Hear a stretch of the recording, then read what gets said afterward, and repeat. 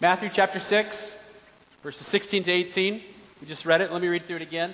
And when you fast, do not look gloomy like the hypocrites, for they disfigure their faces, that their fasting may be seen by others. Truly I say to you, they have received their reward. But when you fast, anoint your head and wash your face, that your fasting may not be seen by others, but by your Father who is in secret. And your Father who sees in secret will reward you. Fasting. What is this obscure discipline that Jesus is referring to here? Perhaps you're familiar with it to some extent, but I think that some of us, or maybe even many of us, have had maybe little to no teaching about it. It just doesn't stand out as one of the kinds of things that marks our regular lives, I think. It's one of those topics that we're pretty sure that the Bible talks about somewhere. It's kind of like the teaching where doesn't Jesus somewhere send out 70 disciples to go cast out demons and heal the sick or something? Right. Like, we're really not sure if that passage applies to us still, or I don't know, it's in there somewhere. And so, in light of the likelihood that some of us have never intentionally fasted a meal in our lives, perhaps, I think that it'd be helpful today to talk about some basics of fasting. Not so much in terms of the pragmatics of fasting, like, how long should I fast for? And I'll just parenthetically, start small. But I'm not going to go much into that kind of thing. Is it still a fast if I drink a little bit of juice? Or is it still fasting? Can you fast from things other than food, like maybe fasting from movies? Does that count? Parenthetical. Yeah, could. But I'm not going to focus so much on the pragmatics of fasting. What I want to do is talk about the basics of fasting in terms of what's happening at the heart level when we fast. What is happening in the heart? What's happening to the heart? What's being accomplished in us? What's God up to? So let's see what the Bible has to say about fasting. We'll use our passage here for a section of the sermon, but we're actually going to start in the Old Testament. And I'll start by just saying that fasting was a normal part of Jewish religious spiritual life. And part of the reason for that was that it was required annually for the entire congregation of Israel on the Day of Atonement. You can read about that in Leviticus 16.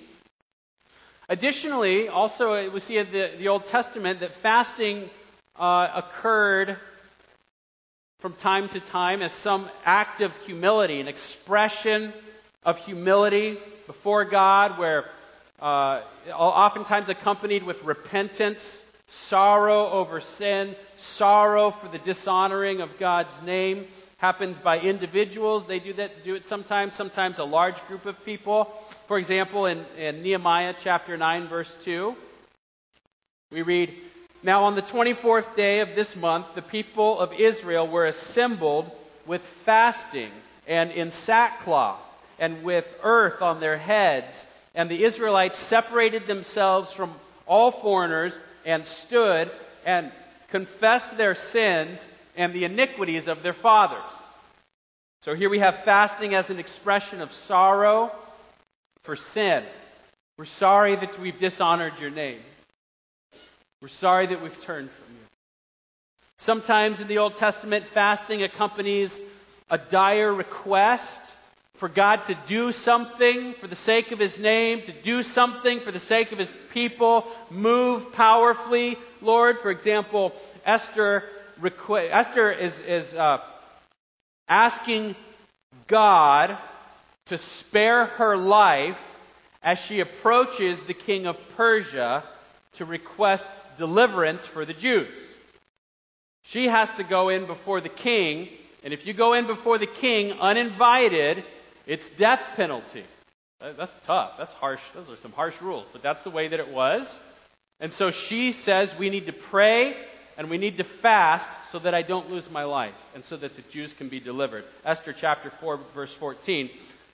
Mordecai, who is Esther's cousin, I think. So Mordecai says to Esther, if you keep silent at this time, Esther, relief and deliverance will rise for the Jews from another place, but you and your father's house will perish. And who knows whether you have not come to the kingdom for such a time as this? Then Esther told them to reply to Mordecai, go, gather all the Jews to be found in Susa, and hold a fast on my behalf, and do not eat or drink for 3 days, night or day. I and my young women will also fast as you do. Then I will go to the king, though it is against the law, and if I perish, I perish. So here we have the fast being partnered with a desperate request for God to preserve her life, and more broadly for the sake of preserving God's people. By the time that Jesus shows up, fasting has become ingrained into the regular kind of religious discipline of some of the Jews in Israel. So Jesus, for example, says in Luke 18, we read about a story about a Pharisee. We read a story about a Pharisee who fasts twice a week. Now, Jesus actually is just making up the scenario to teach a point, to teach a principle. But we have other Jewish sources that confirm that, yeah, this was a practice. There were some people who would fast twice a week. All of which is to say, fasting was a familiar part of Jewish religious activity. By the time Jesus gets on the scene, it's a common practice in the culture. They're familiar with it. They're participating in it. And it was so common, in fact, that it's surprising that Jesus' disciples didn't fast. That surprised some people. Listen to the question that the disciples of John the Baptist ask Jesus in Matthew chapter 9, verse 14. The disciples of John came to him, Jesus, saying, why do we and the Pharisees fast, but your disciples do not fast? So Jesus' disciples did not fast, which is a strange problem because in our main passage today, Matthew 6, 16 to 18, Jesus is teaching us how to fast. So, this brings us to an important question. Does God expect fasting from Christians? And the answer to this question can be seen in the rest of Jesus' response to John's disciples. So, let's read the whole passage. Go ahead and turn there if you would. Matthew chapter 9, we'll start in verse 14. It's just a few chapters away from where you are.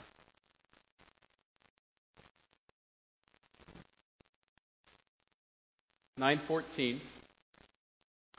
Then the disciples of John came to him, saying, why do we and the Pharisees fast, but your disciples do not fast? And Jesus said to them, can the wedding guests mourn as long as the bridegroom is with them? The days will come when the bridegroom is taken away from them, and then they will fast. So, explain this to us, Jesus, teacher. Why don't your disciples fast like the rest of us fast? All the other disciples of Jewish teachers are fasting. And in fact, the disciples of a prophet of God are fasting. How come your disciples aren't fasting? And Jesus responds to the question with a wedding analogy. At a wedding, as long as the bridegroom is present, the party continues. People aren't mourning. Why would the guests at a wedding cease to celebrate and start to be sorrowful when the bride and groom are still there? Or the bridegroom specifically he talks about. They wouldn't. They wouldn't stop celebrating. And that's the point. While Jesus is here with his disciples, there's no need for them to abstain from the celebration.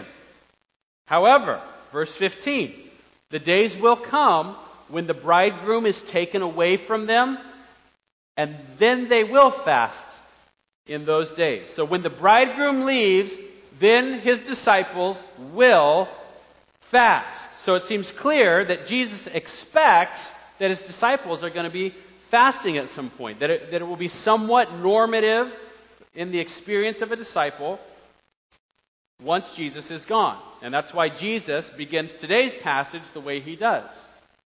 And when you fast, not if you fast, but when you fast. And then he gives a bunch of instructions on how to do it. And that's about as clear as it gets. That's about the most specific teaching about whether or not we're supposed to fast that we have in the New Testament. So we don't want to be dogmatic about it and set up any firm expectations about what this should look like. I want to be careful to say that this is not an explicit command in the Scriptures. So for people who, for example, for medical reasons, just could not fast, don't worry, it's not like you're disobeying any explicit command in the Scriptures. There is no command to fast. But let's not lightly overlook the fact that Jesus anticipates it as a characteristic of those who follow him. So is that fair? I don't want to be too dogmatic, but I do want to say Jesus seems to expect it. To some extent, should be a part of his disciples' lives. So what are the essential elements, then, of Christian fasting? And let's go back now to Matthew chapter 6, our main passage today. We're going to look at verses 16 to 18. We're going to try to pull out some essential elements of fasting. What's at the heart of fasting? Let me read it one more time. Verse 16. And when you fast, when you fast, do not look gloomy like the hypocrites, for they disfigure their faces, that their fasting may be seen by others. Truly, I say to you, they have received their reward. But when you fast, anoint your head and wash your face, that your fasting may not be seen by others, but by your Father who is in secret. And your Father who sees in secret will reward you. Now, we've talked about this in previous weeks. This is the third illustration that Jesus has used in order to explain the overarching principle that he introduces in chapter 6, verse 1. So take your eye up there. Verse 1 reads like this. Beware of practicing your righteousness before other people in order to be seen by them, for then you will have no reward from your Father who is in heaven. So the main issue of the heart that Jesus is trying to get at comes down to this simple question. What do you desire more? The praise of men or the affirmation of your heavenly Father? What do you love more? Who do you want to please? Man or God?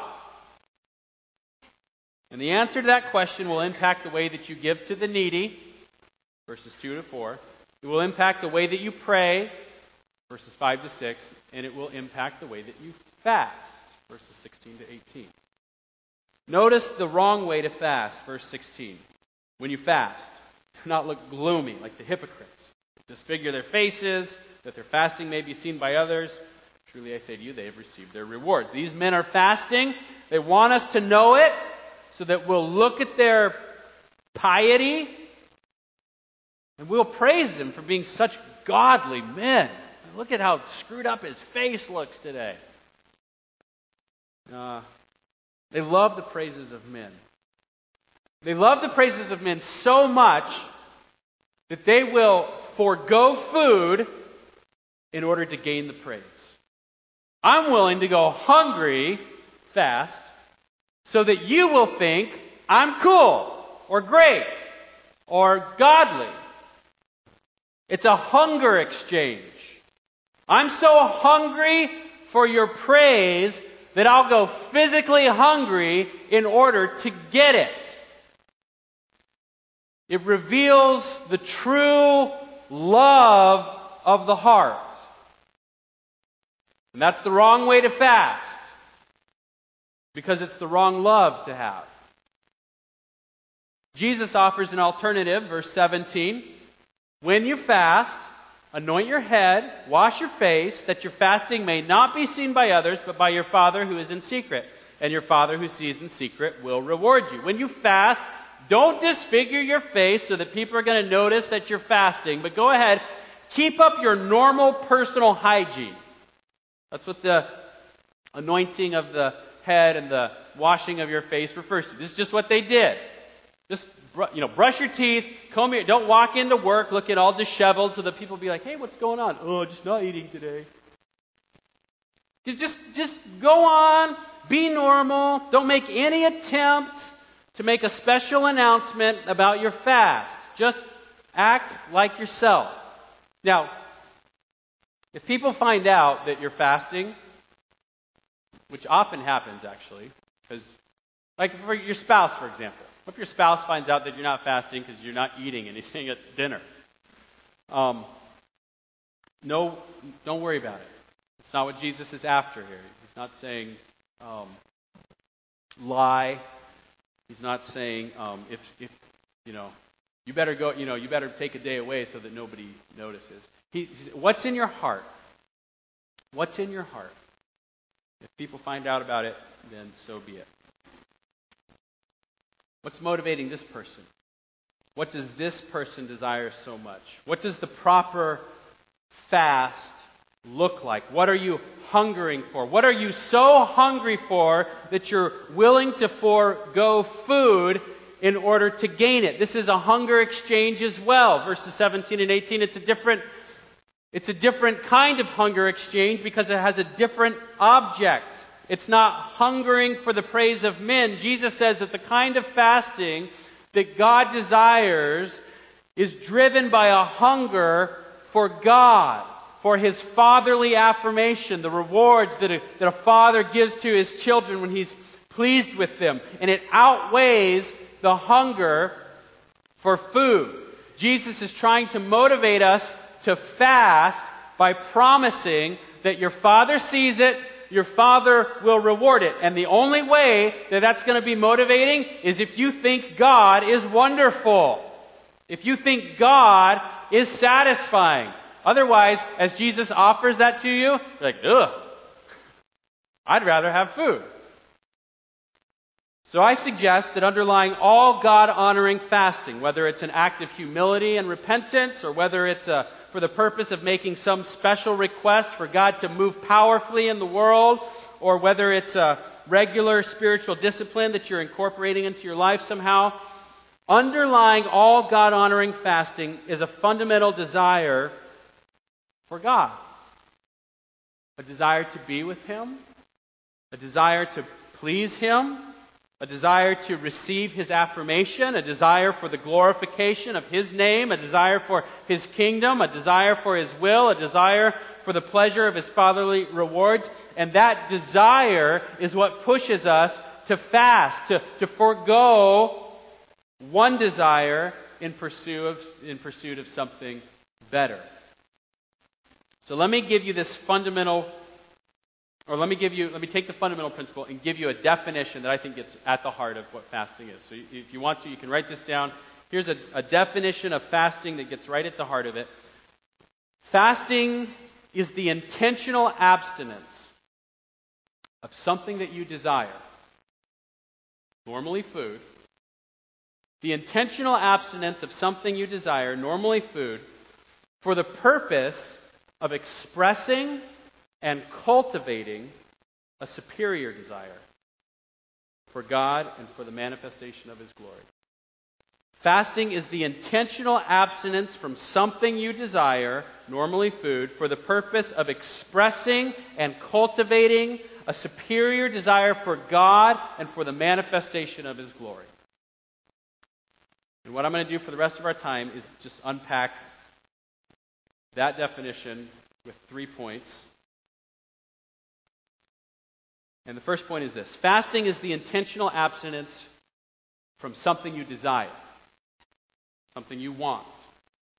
Fasting is not supposed to be an emotionless, religious duty, as though the ritual itself is pleasing to God. So Lent, for example, it's not the fact that you're abstaining from something in itself. It's not the religious duty in itself that's pleasing to God, as though He's like, wow, that's impressive. Fasting deals with the state of the heart. So Lent could be exercised in a way that honors God. It could be exercised in a way that doesn't honor God. Depends on what's happening in the heart. Fasting deals with the state of the heart, and more specifically, it relates to the things that we desire. You don't fast by abstaining from things that you don't enjoy, right? You don't fast from doing taxes. You don't fast from cleaning toilets. You don't fast from getting your teeth pulled. I don't, at least. We fast by abstaining from things that we enjoy, like food.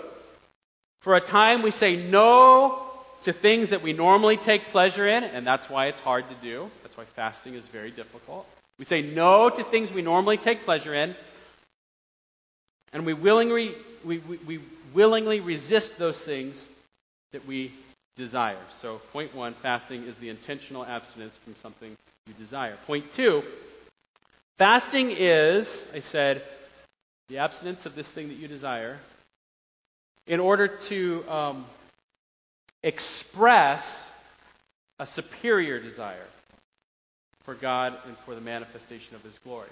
So I'm abstaining from this in order to express superior desire for something else, in order to say something, express something.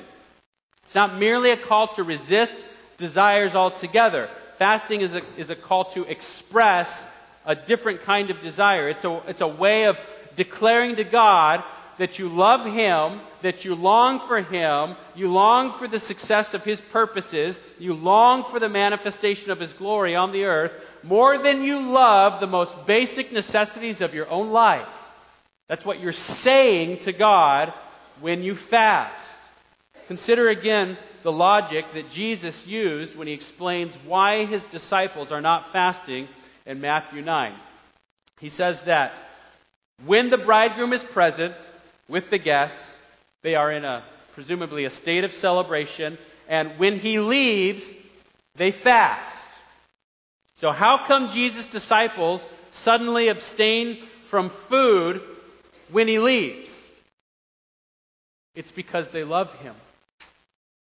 They rejoice, they feast when He's present, when He's speaking to them, when He's teaching them, when He's touchable, when He's visible, He's there in their midst. But when He's gone, they miss Him. They miss Him deeply. And they want Him to return. Did you cover that for me, brother? Thank you. They miss Him. And the way that they express that longing, the way that they express the sorrow, is they fast. It's a way of expressing a desire for Jesus. Therefore, when we humbly resist the good pleasures of food and we turn to Christ and we say with our hearts, I prefer you, Lord Jesus, even more than these delicious provisions, we're not merely resisting a desire for food, but that resistance is simultaneously expressing a desire for God. Fasting is intentionally abstaining from one desire to express another desire. The third point, well, actually, before I get there, let me just say, that kind of presents a problem for us. Many of us, all of us. That presents a problem for all of us. We'll face it at one point or another. And it's the painful realization that we would rather eat than fast and have more of Jesus. We would. Some of us, quite frankly, do not desire God more than we desire dinner this evening. Right? So what do we do if our fast simply is not an expression, a true expression of a true longing for God that exceeds the longing for food? Well, if you're thinking, okay, I can fast, but it's not because I want God more than food. Because I know that I'm supposed to fast. What if your desire is not very strong? And that brings us to the third part of the definition. Fasting is the resistance of this desire for the purpose of not only expressing that I have a greater desire, but actually it's also for the sake of cultivating that greater desire. For the purpose of cultivating a greater desire for God than for food. It's not there yet, but I'm going to fast because I want it to be there. I want to want Him more. I want to love Him more than I love burritos. So suppose that, let me see if I can illustrate this point of cultivating a superior desire. Suppose you decide that you're going to fast this week as a way of kind of intentionally applying this to your life. You're going to abstain from one meal this week. Okay, I'm just going to try this. I'm going to apply this. And suppose you decide on Tuesday that you're going to take your noon hour, lunchtime, to break away from the office. I'm going to spend that hour instead. I'm going to spend that time with God. I'm going to pray. I'm going to eat the Word of God. I'm going to feast on Jesus for that hour. And at about 11 o'clock, so an hour before your fast starts, your stomach starts to rumble because it's getting ready for what it normally has at 12 o'clock. And suddenly, from somewhere in the garden of your heart, springs a somewhat edgy and bitter thought, perhaps aimed at your pastor, who talked you into this stupid idea. And then you start counting the hours until dinner. Okay, so shoot. You realize you're going to be hungry today because it's already started. About 15 minutes later, you get a phone call from your spouse who notices that you seem a little edgy. It's not even noon yet. I mean, nothing's different except for your expectation of what's going to happen in an hour. And you realize that the thought of skipping lunch today has been a serious emotional disappointment to you.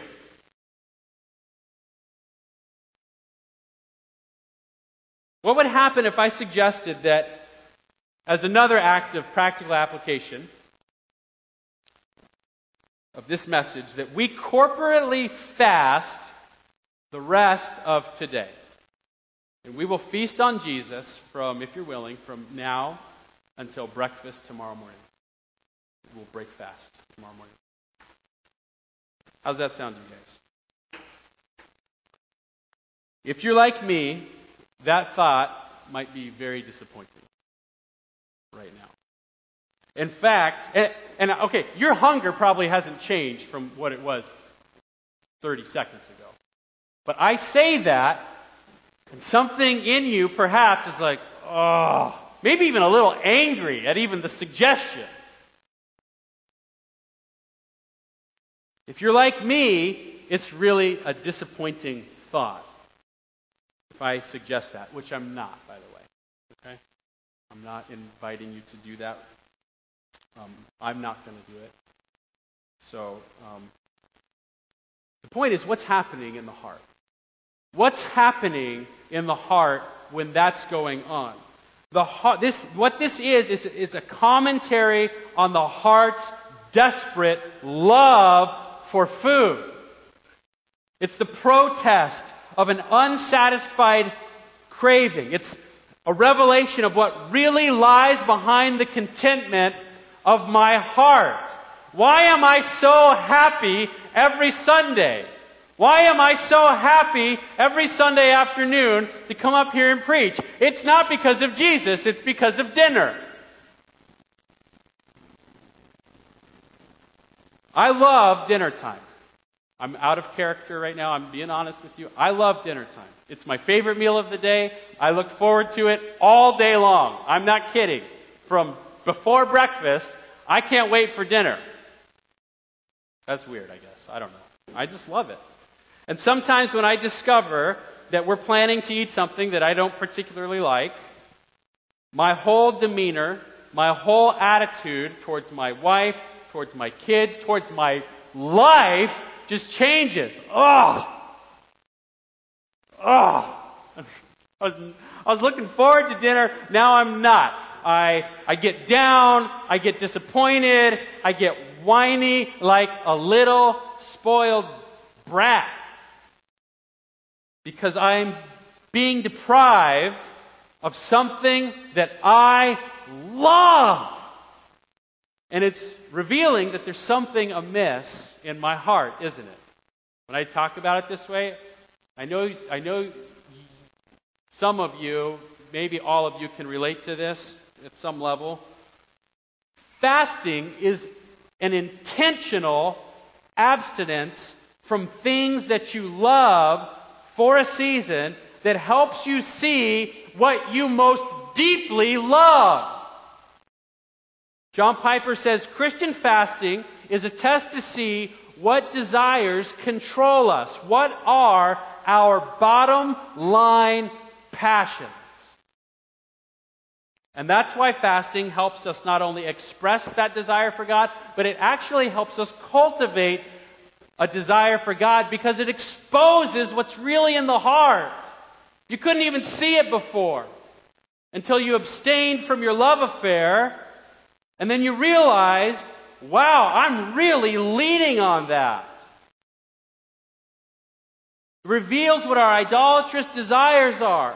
And then it provides an opportunity for us to turn away from those imposters and turn to the Savior who forgives us for that idolatry and satisfies our hearts.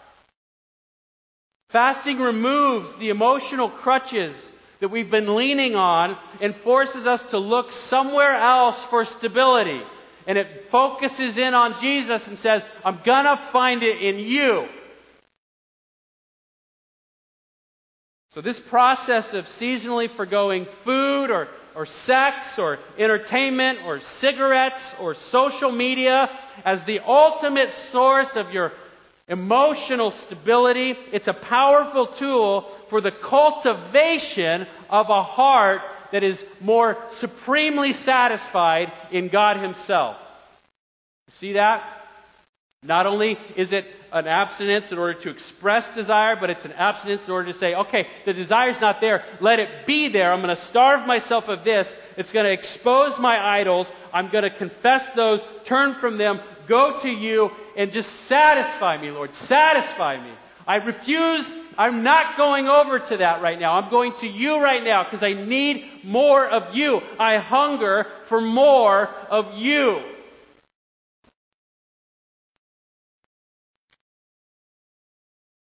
And that's why God loves to respond to fasting. You see, it's when Jesus promises us that if we fast in secret, that our Father will reward us, He's not saying it earns God's favor. It's not like God is looking on that saying, wow, you really are so devout, Jeremy. I'm really going to pay you back for that. I'm going to give you big time answer to that prayer. Because it's just impressive. When God sees us fasting like this, what He sees are people expressing and cultivating a delight in who He is. He sees people who want more of Him, people who want Him to be honored, people who want Him to move in the world, people want Him to make Himself known, people who want Him to accomplish His purposes in the world.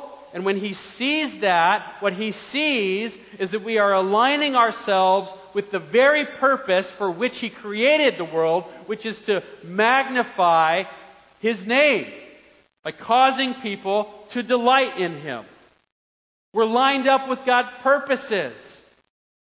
So God's delight in our fasting is not a love for some empty religious duty. The Father rewards us not because we've earned it through our affliction, but because our affliction, the self-imposed fast, is an attempt to express and to cultivate this chief desire. And it's a desire that God loves to see in us. God, I hunger for more of you. He loves to see that in us. I hunger for more of you. And that's what the fast proclaims. So I invite you to be desperate for the presence of God. And to be desperate for the return of Jesus, our bridegroom. And to be desperate for the glory of the risen King to be known and loved in our church and in our city and in our nation and on the earth. So consider fasting. And start small. Like, try fasting a meal sometime. See how it goes. And then maybe a few weeks later, try it again. See how it goes. And then maybe consider fasting one meal a month next year. Or maybe just try it for 3 months. See how it goes. Start small. You don't have to go crazy. Ask God to guide you. Talk to your small group leader. Talk to Che or myself. What do you think would be reasonable? One time I tried to fast for a really long time. Yeah, way too long.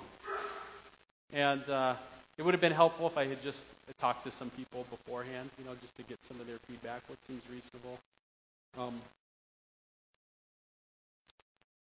Really, the thing is, just consider it as something that should be probably incorporated into your life at some level. Just consider that. Pray about it.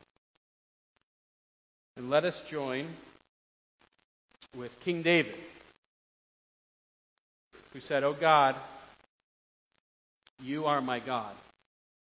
Earnestly I seek you. My soul thirsts for you. My flesh faints for you, as in a dry and weary land where there is no water. So I have looked upon you in the sanctuary, beholding your power and glory, because your steadfast love is better than life. My lips will praise you. So I will bless you as long as I live. In your name I will lift up my hands.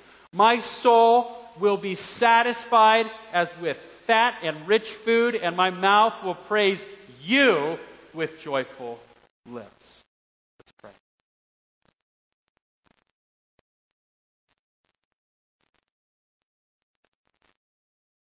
Lord, we want more of you. We do. I know that we have room to grow, all of us, but I believe that for those who belong to you, you've put into our hearts a love for you. And it's a love for you that outweighs all other loves. Might be just a little mustard seed, Lord. I pray that you would fan it to flame. That you would help us to express our love for you and to cultivate that love for you through fasting in our lives to some extent. Somehow, some way, help us to not neglect this gift, really, this opportunity to grow our hearts and to grow closer to you. Why don't you just take a minute right now in your own heart, and maybe as Gunby plays a little bit, just pray and respond to God. How does God want you to respond to this?